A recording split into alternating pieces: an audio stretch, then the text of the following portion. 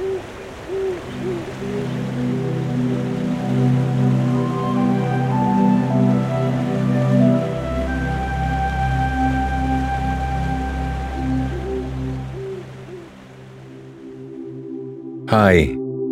I'm Jeffrey.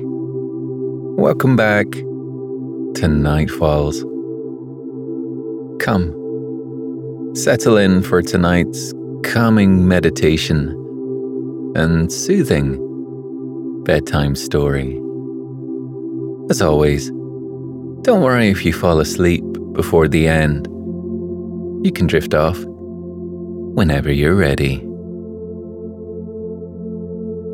Come, join me by the fireside and get settled. Have I ever told you about the night of our midnight picnic? I'm quite sure I've yet to mention it. Tonight, let me tell you of the day Lyra first revealed Nightfall's ancient moondial to me, and my friends and I whiled away an evening beside it, trying to tell time as it would have been told centuries before the first clock ticked, or the sun could be trusted to rise and set at the same time each day. Before we begin, thank you to everyone who has subscribed to support the show. It's people like you who make it possible for me to tell my stories, so thank you. If you're yet to take your week's free trial of Night Falls Premium and would like to try an elevated, even more immersive and uninterrupted sleep routine, please consider subscribing via Apple Podcasts or the link in the show notes. It's also been great to read your recent reviews. Thank you especially to Susie Sleep, who recently let me know that she and her husband love falling asleep to Night Falls. I'm so glad you're both getting the sleep you need. Just before we begin, here's a quick word from our valued sponsors who make this free content possible. When you need mealtime inspiration, it's worth shopping Kroger, where you'll find over 30,000 mouth-watering choices that excite your inner foodie. And no matter what tasty choice you make, you'll enjoy our everyday low prices, plus extra ways to save, like digital coupons worth over $600 each week. You can also save up to $1 off per gallon at the pump with fuel points. More savings and more inspiring flavors make shopping Kroger worth it every time. Kroger, fresh for everyone. Fuel restrictions apply. For the best way to fall asleep with Night Falls, you can now become a premium supporter. Enjoy the entire back catalogue of Night Falls classics, all with a rich, immersive, and totally ad-free experience. If you love falling asleep to Night Falls Premium will elevate your sleep while helping to support myself and the team. We love creating Night Falls, but without supporters, it wouldn't be possible. Join Night Falls Premium today in just 2 taps on both Apple Podcasts or via the Supercast link found in the show notes for all other podcast players. Your sleep will thank you for it, and so will I.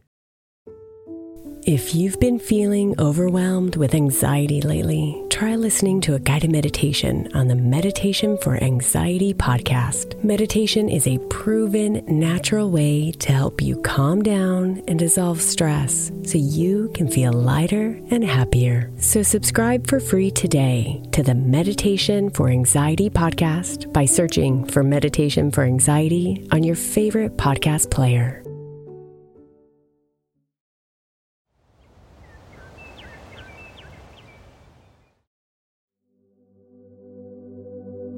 Now, let's take a moment to relax and wind down from the day. Come to a comfortable position. Let your eyes drift closed and give the full weight of your head over to the soft pillow beneath you. Let your shoulders sink and settle into the mattress supporting you. Allow your brow to soften and your tongue to fall away from the roof of your mouth before you draw a deep breath in through your nose. Hold it for a moment and release it through your mouth. This is your time to relax, to find peace, to indulge in a moment of quiet, all to yourself. Take the opportunity to draw the light and power in the night sky into your body tonight. As you breathe in, draw the silken moonlight into your body on your breath and feel it settle beneath your muscles and smooth itself across your soul, almost balm-like. As you exhale, release the heat of the day and feel it drain from your body on your out-breath. Breathing in once more, welcome the stillness and silence of the night sky into your body. As you exhale, let go of the noise that crams itself into your ears during the daylight hours. Breathe in and draw in the starlight that shines bright even from light years away. Feel it come to settle somewhere deep within you, warming you from your very core. As you exhale, give yourself over to the growing weight of exhaustion.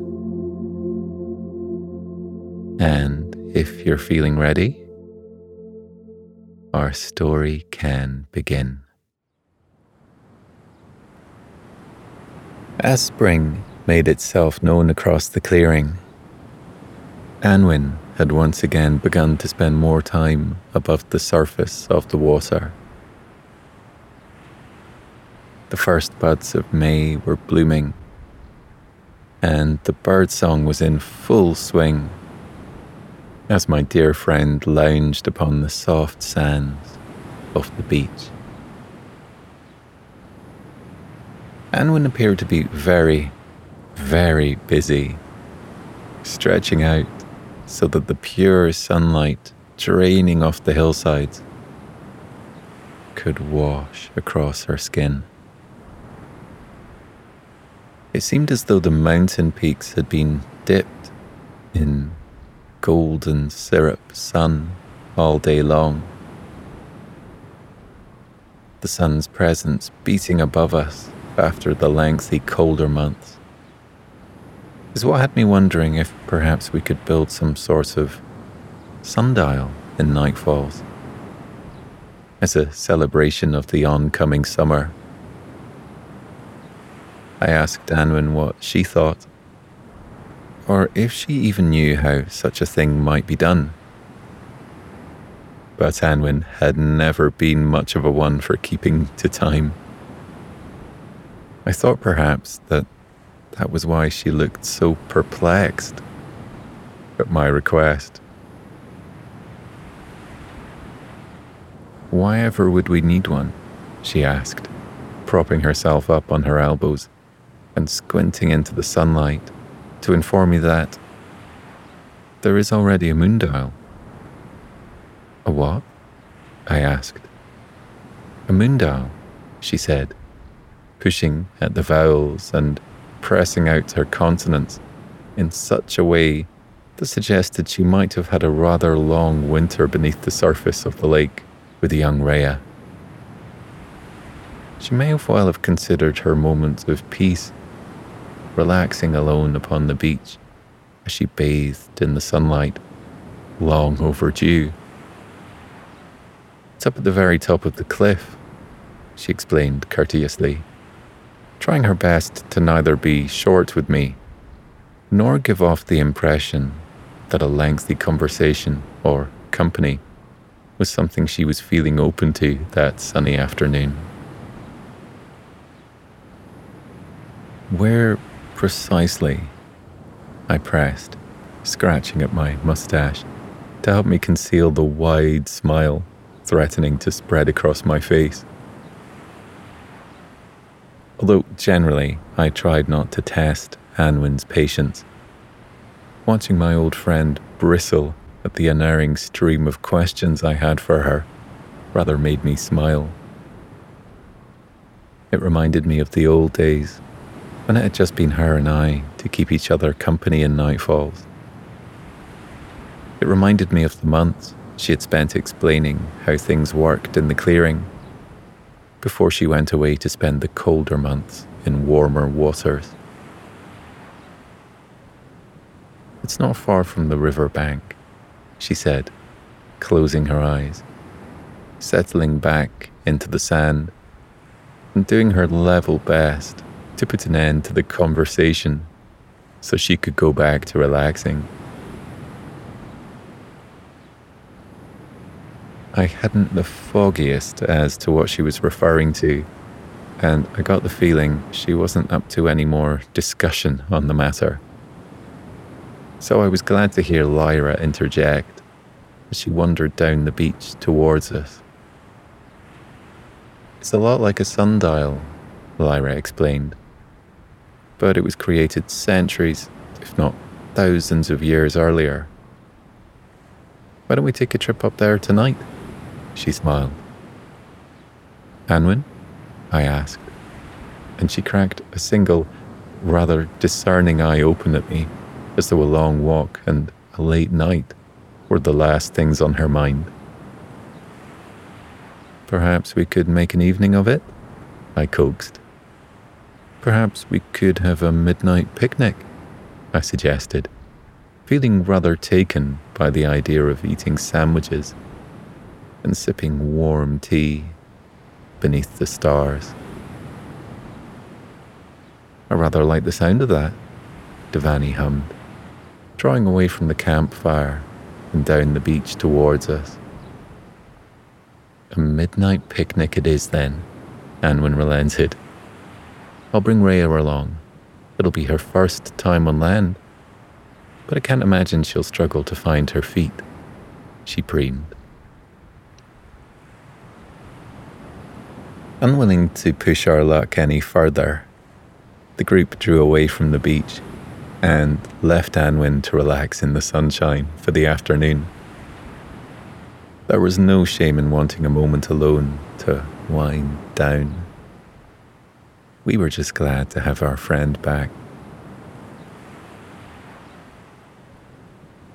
With the plans agreed upon, I tried to gauge the group's opinions on sandwich fillings. There seemed to be a preference for strawberry jam, but Devani made a strong case for Marmite and cucumber sandwiches, and I was very much willing to make them for her, despite the fact that Marmite had, as ever, split group opinion down the middle. Perhaps my thinking it was chocolate sauce when I was 7 rather made my mind up. With the sun still high in the sky, I thought perhaps I might also have time to make my own blend of tea from some of the leaves growing in my allotment. I'm a big lover of tea, nettle tea, mint tea, green tea, and months prior to that afternoon, Lyra had gifted me a handful of cuttings from her own tea plant, the Camellia sinensis, and I had taken the time to replant them in my allotment. When I first arrived in Nightfalls, I might have considered peeling the individual leaves from the plant and setting them out to dry beside the fire as legwork that I had neither the time nor energy for. But now, I had fallen in love with slow living. The hours that went into creating the things I used in my daily life connected me to nature and reminded me that I deserved the things that brought me happiness. That much of the time I had a hand in creating them. What I had wasn't perfect, but it was mine. The way I spent my time was never driven by a desire to be productive, but it was always peaceful. The sound of the river flowing over the cliff top and spilling endlessly into the lake in nightfalls had drowned out much of the noise that crowded my thoughts before I arrived at the foot of that waterfall. I wanted to live slow. Slow as the river, rubbing away at its grassy banks to carve out a new bend in its path. I wanted to live sloth slow and give myself time to look up, to look out into the world around me before I moved on from a moment. If time wanted to move on without me, so be it. If those that rushed to keep pace with it grew and changed and achieved quicker than me, it would be no matter. I didn't want to rush anymore. I didn't want to race. Not with myself, not with time, and certainly not with people around me. I'd learned to live as I wanted to, at a pace that brought me peace, in a place that soothed me.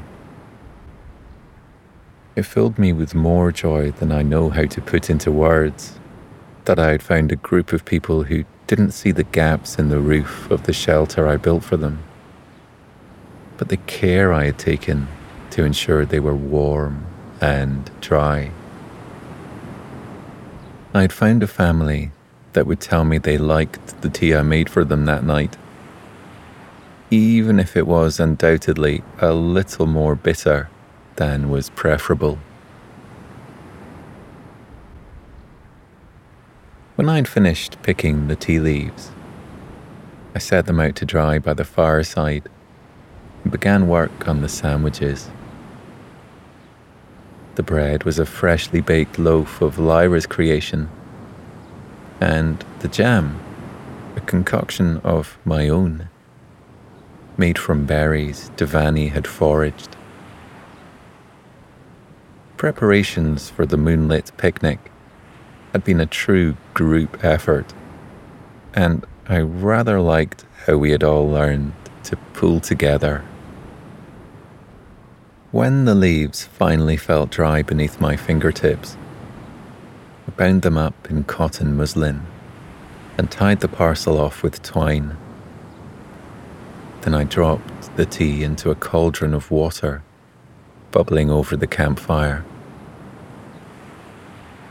When the mixture had brewed and the scent began clinging to the steam that escaped from the top of the cauldron, I fished out the muslin and poured the tea into a big flask to keep it warm. Anwen surfaced in the lake with young Rhea just as the moon itself began to surface above the mountain peaks, and another long day came to an end. Rhea had grown a great deal since we last saw her beneath the surface of the lake. She took her first tentative steps onto land, Anwen supporting her with a steady hand at her shoulder, just in case she toppled into the sand. The group gathered in support, and when it seemed that Rhea was steady enough on her feet to make the trip, Lyra led the way up the hillside towards the Moondial.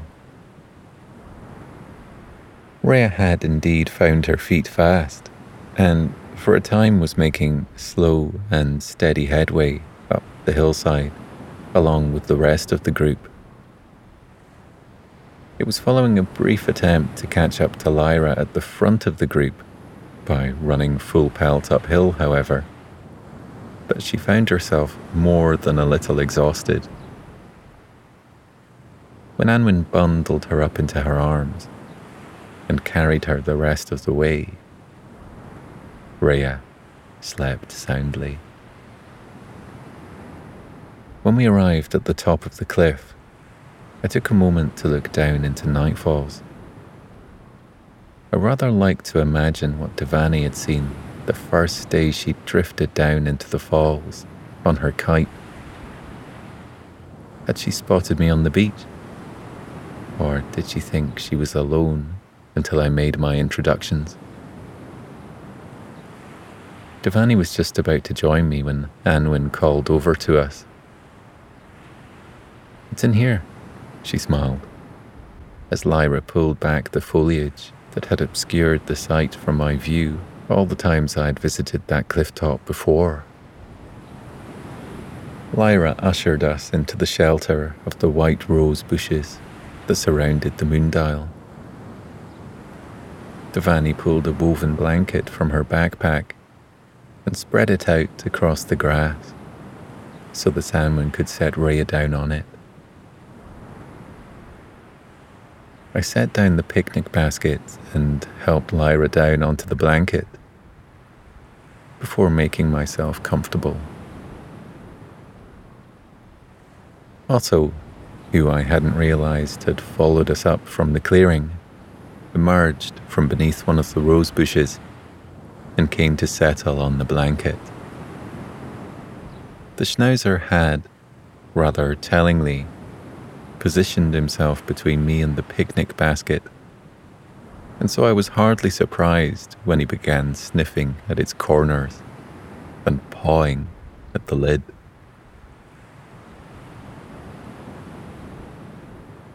The Moondial itself was a sight to behold, even with the marrings of time having etched themselves upon it as they had. The Moondial was a great idea, Anwen began, as she came to settle on the blanket with the rest of the group. But in practice, it wasn't quite fit for purpose. She sighed, drawing a deep breath and tipping her face up to the moon itself before she explained. The moon ought to be used to predict the seasons and to understand the time that ticks by within us all. Women have felt an affinity with the phases of the moon for centuries. In the old world, the animals that gave birth and came together during the different cycles of the moon came to represent the seasons. Back then, the gap between man and nature, and the mammals that hadn't the language to explain how they knew to foal or calf at certain times of the year, seemed so much smaller.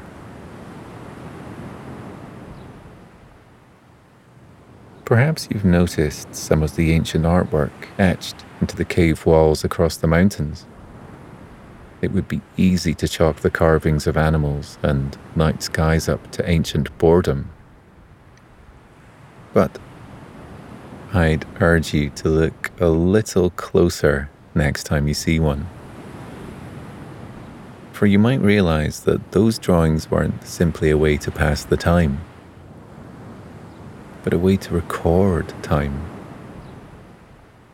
By mapping where the stars were in the sky and memorizing the shape of the moon when certain events occurred in the animal kingdom, humans could learn to predict those same events in the years to come. People could rely upon the moon to morph through the same phases every 30-odd nights and plan their lives around the lunar calendar. The copper plating of the moon dial had oxidized and was almost entirely blue-green. The circular face of it sat atop a small plinth and was dented in places that mirrored the cut-out craters of the moon above. I ran a hand over its uneven surface and wondered how much better people might have been able to see the night sky back then, when the darkness was deeper than I had ever known it to be, and the light from campfires and the faraway towns and cities couldn't shade us from the true colours of the night sky. Back then, the night was true, Anwin hummed rather cryptically. I haven't known the same darkness since.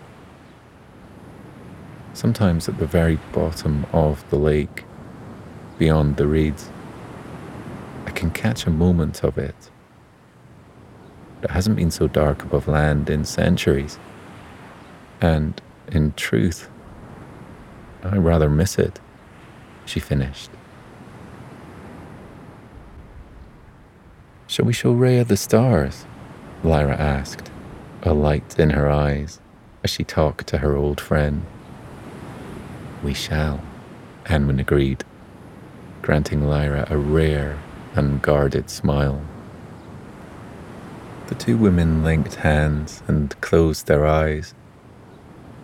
They drew a deep breath in together, and when their lungs were full of the power that swept across the clifftop, they threw their arms out in unison before lowering their palms to the ground. Light I hadn't known lingered over the mountains, drained from the night sky, and I saw the true darkness of the space between the stars for the first time in my life. Without the earth's light to cloud our view, the starlight seared through the darkness. The moon shone. It didn't glow. It didn't reflect sunlight. It was as though silver flames had crawled across its surface, burning brightest in its craters. That moonlight cast longer shadows across the clearing than I had ever seen before. The shadows were no longer shapeless smears across the canvas of the clearing. Under that blazing moonlight, they were, for the first time in centuries, truly defined, their edges crisp in the bright, unerring light of the old moon.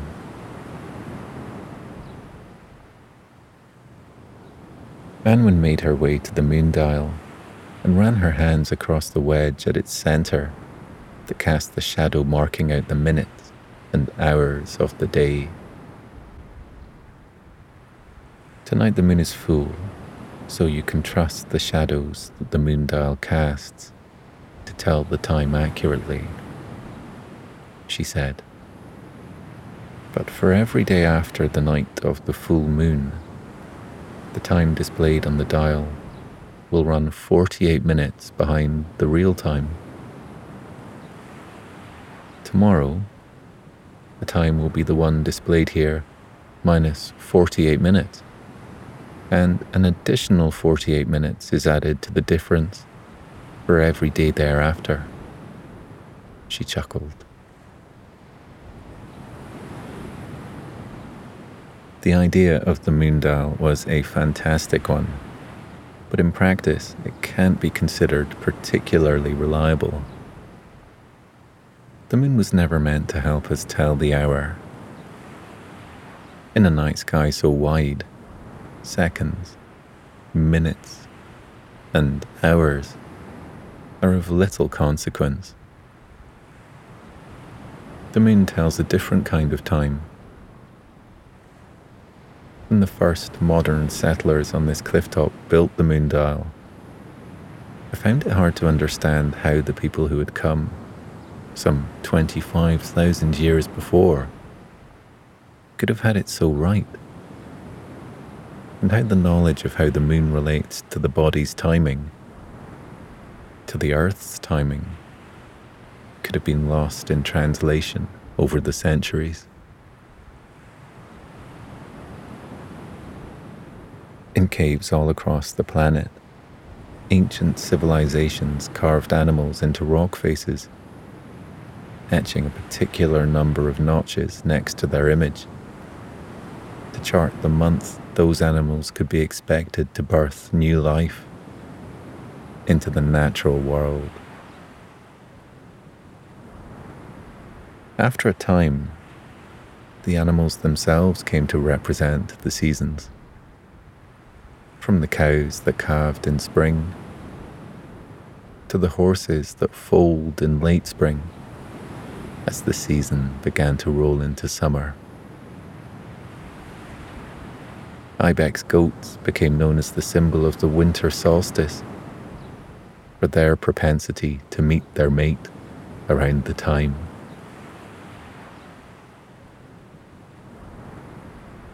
To my mind, the greatest depiction of the old world charting their lives by the lunar calendar is etched into a cave wall not far from here.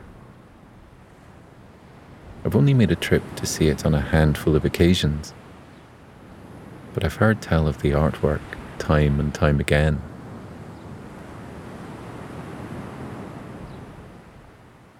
The figure of a woman is carved into the stone of a cave wall, Anwen said, drawing the outline of that woman with her finger on the rug before her. Beside her is an intricate depiction of the night sky. Above her open hand were 12 notches, alluding to the monthly lunar calendar that puts order to human life. I think on occasion the carving of that woman has been explained away as early humans simply passing time with creativity. But that couldn't be further from the truth. The stars that woman is etched beside, and the moon carvings that cover the cave wall around her, are proof of how people charted their lives by phases of the moon,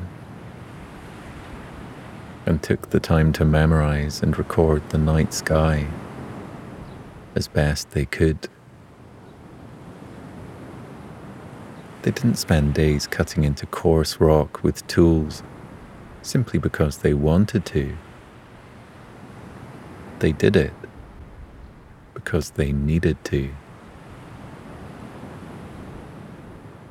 People spent thousands of years recording what the moon looked like as the weather turned warmer, then making sure they had memorized which shape of moon might indicate a waning winter or an oncoming summer.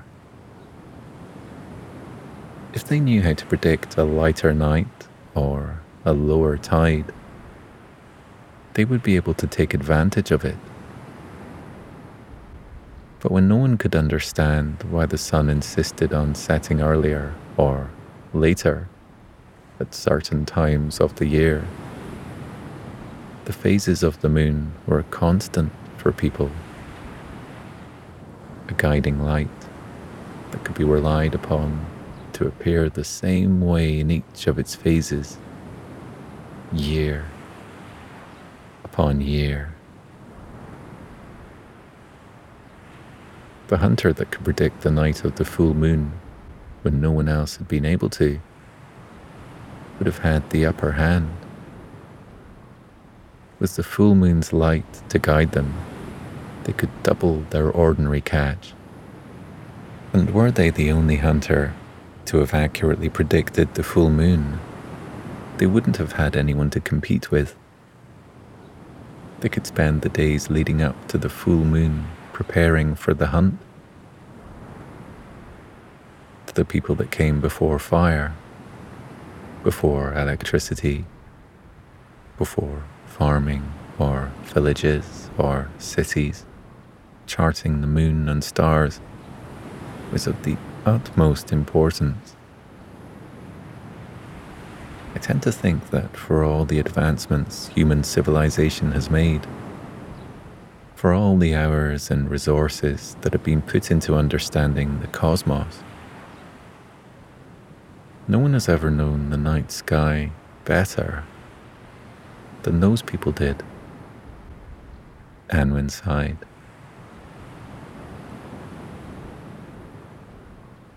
As the shadow crept across the moon dial and the time read midnight, I poured out warm cups of tea and handed around the sandwiches. What better way to end the night than with a midnight feast, I thought. The group fell quiet, save for the sound of Rhea snoring softly in Anwen's lap. Otto had curled up against Lyra's feet, and the older woman looked more than a little exhausted by the day's adventure as she laid back into the soft blanket beneath her and looked up at the night sky. With sandwiches finished, we decided we were all far too tired to make the trip back down to Nightfalls that same evening. And so my friends and I fell asleep beneath the truest iteration of the night sky I had ever seen. I leaned back into the blanket alongside Devani and closed my eyes on a moon that made promise of a winter giving way to spring.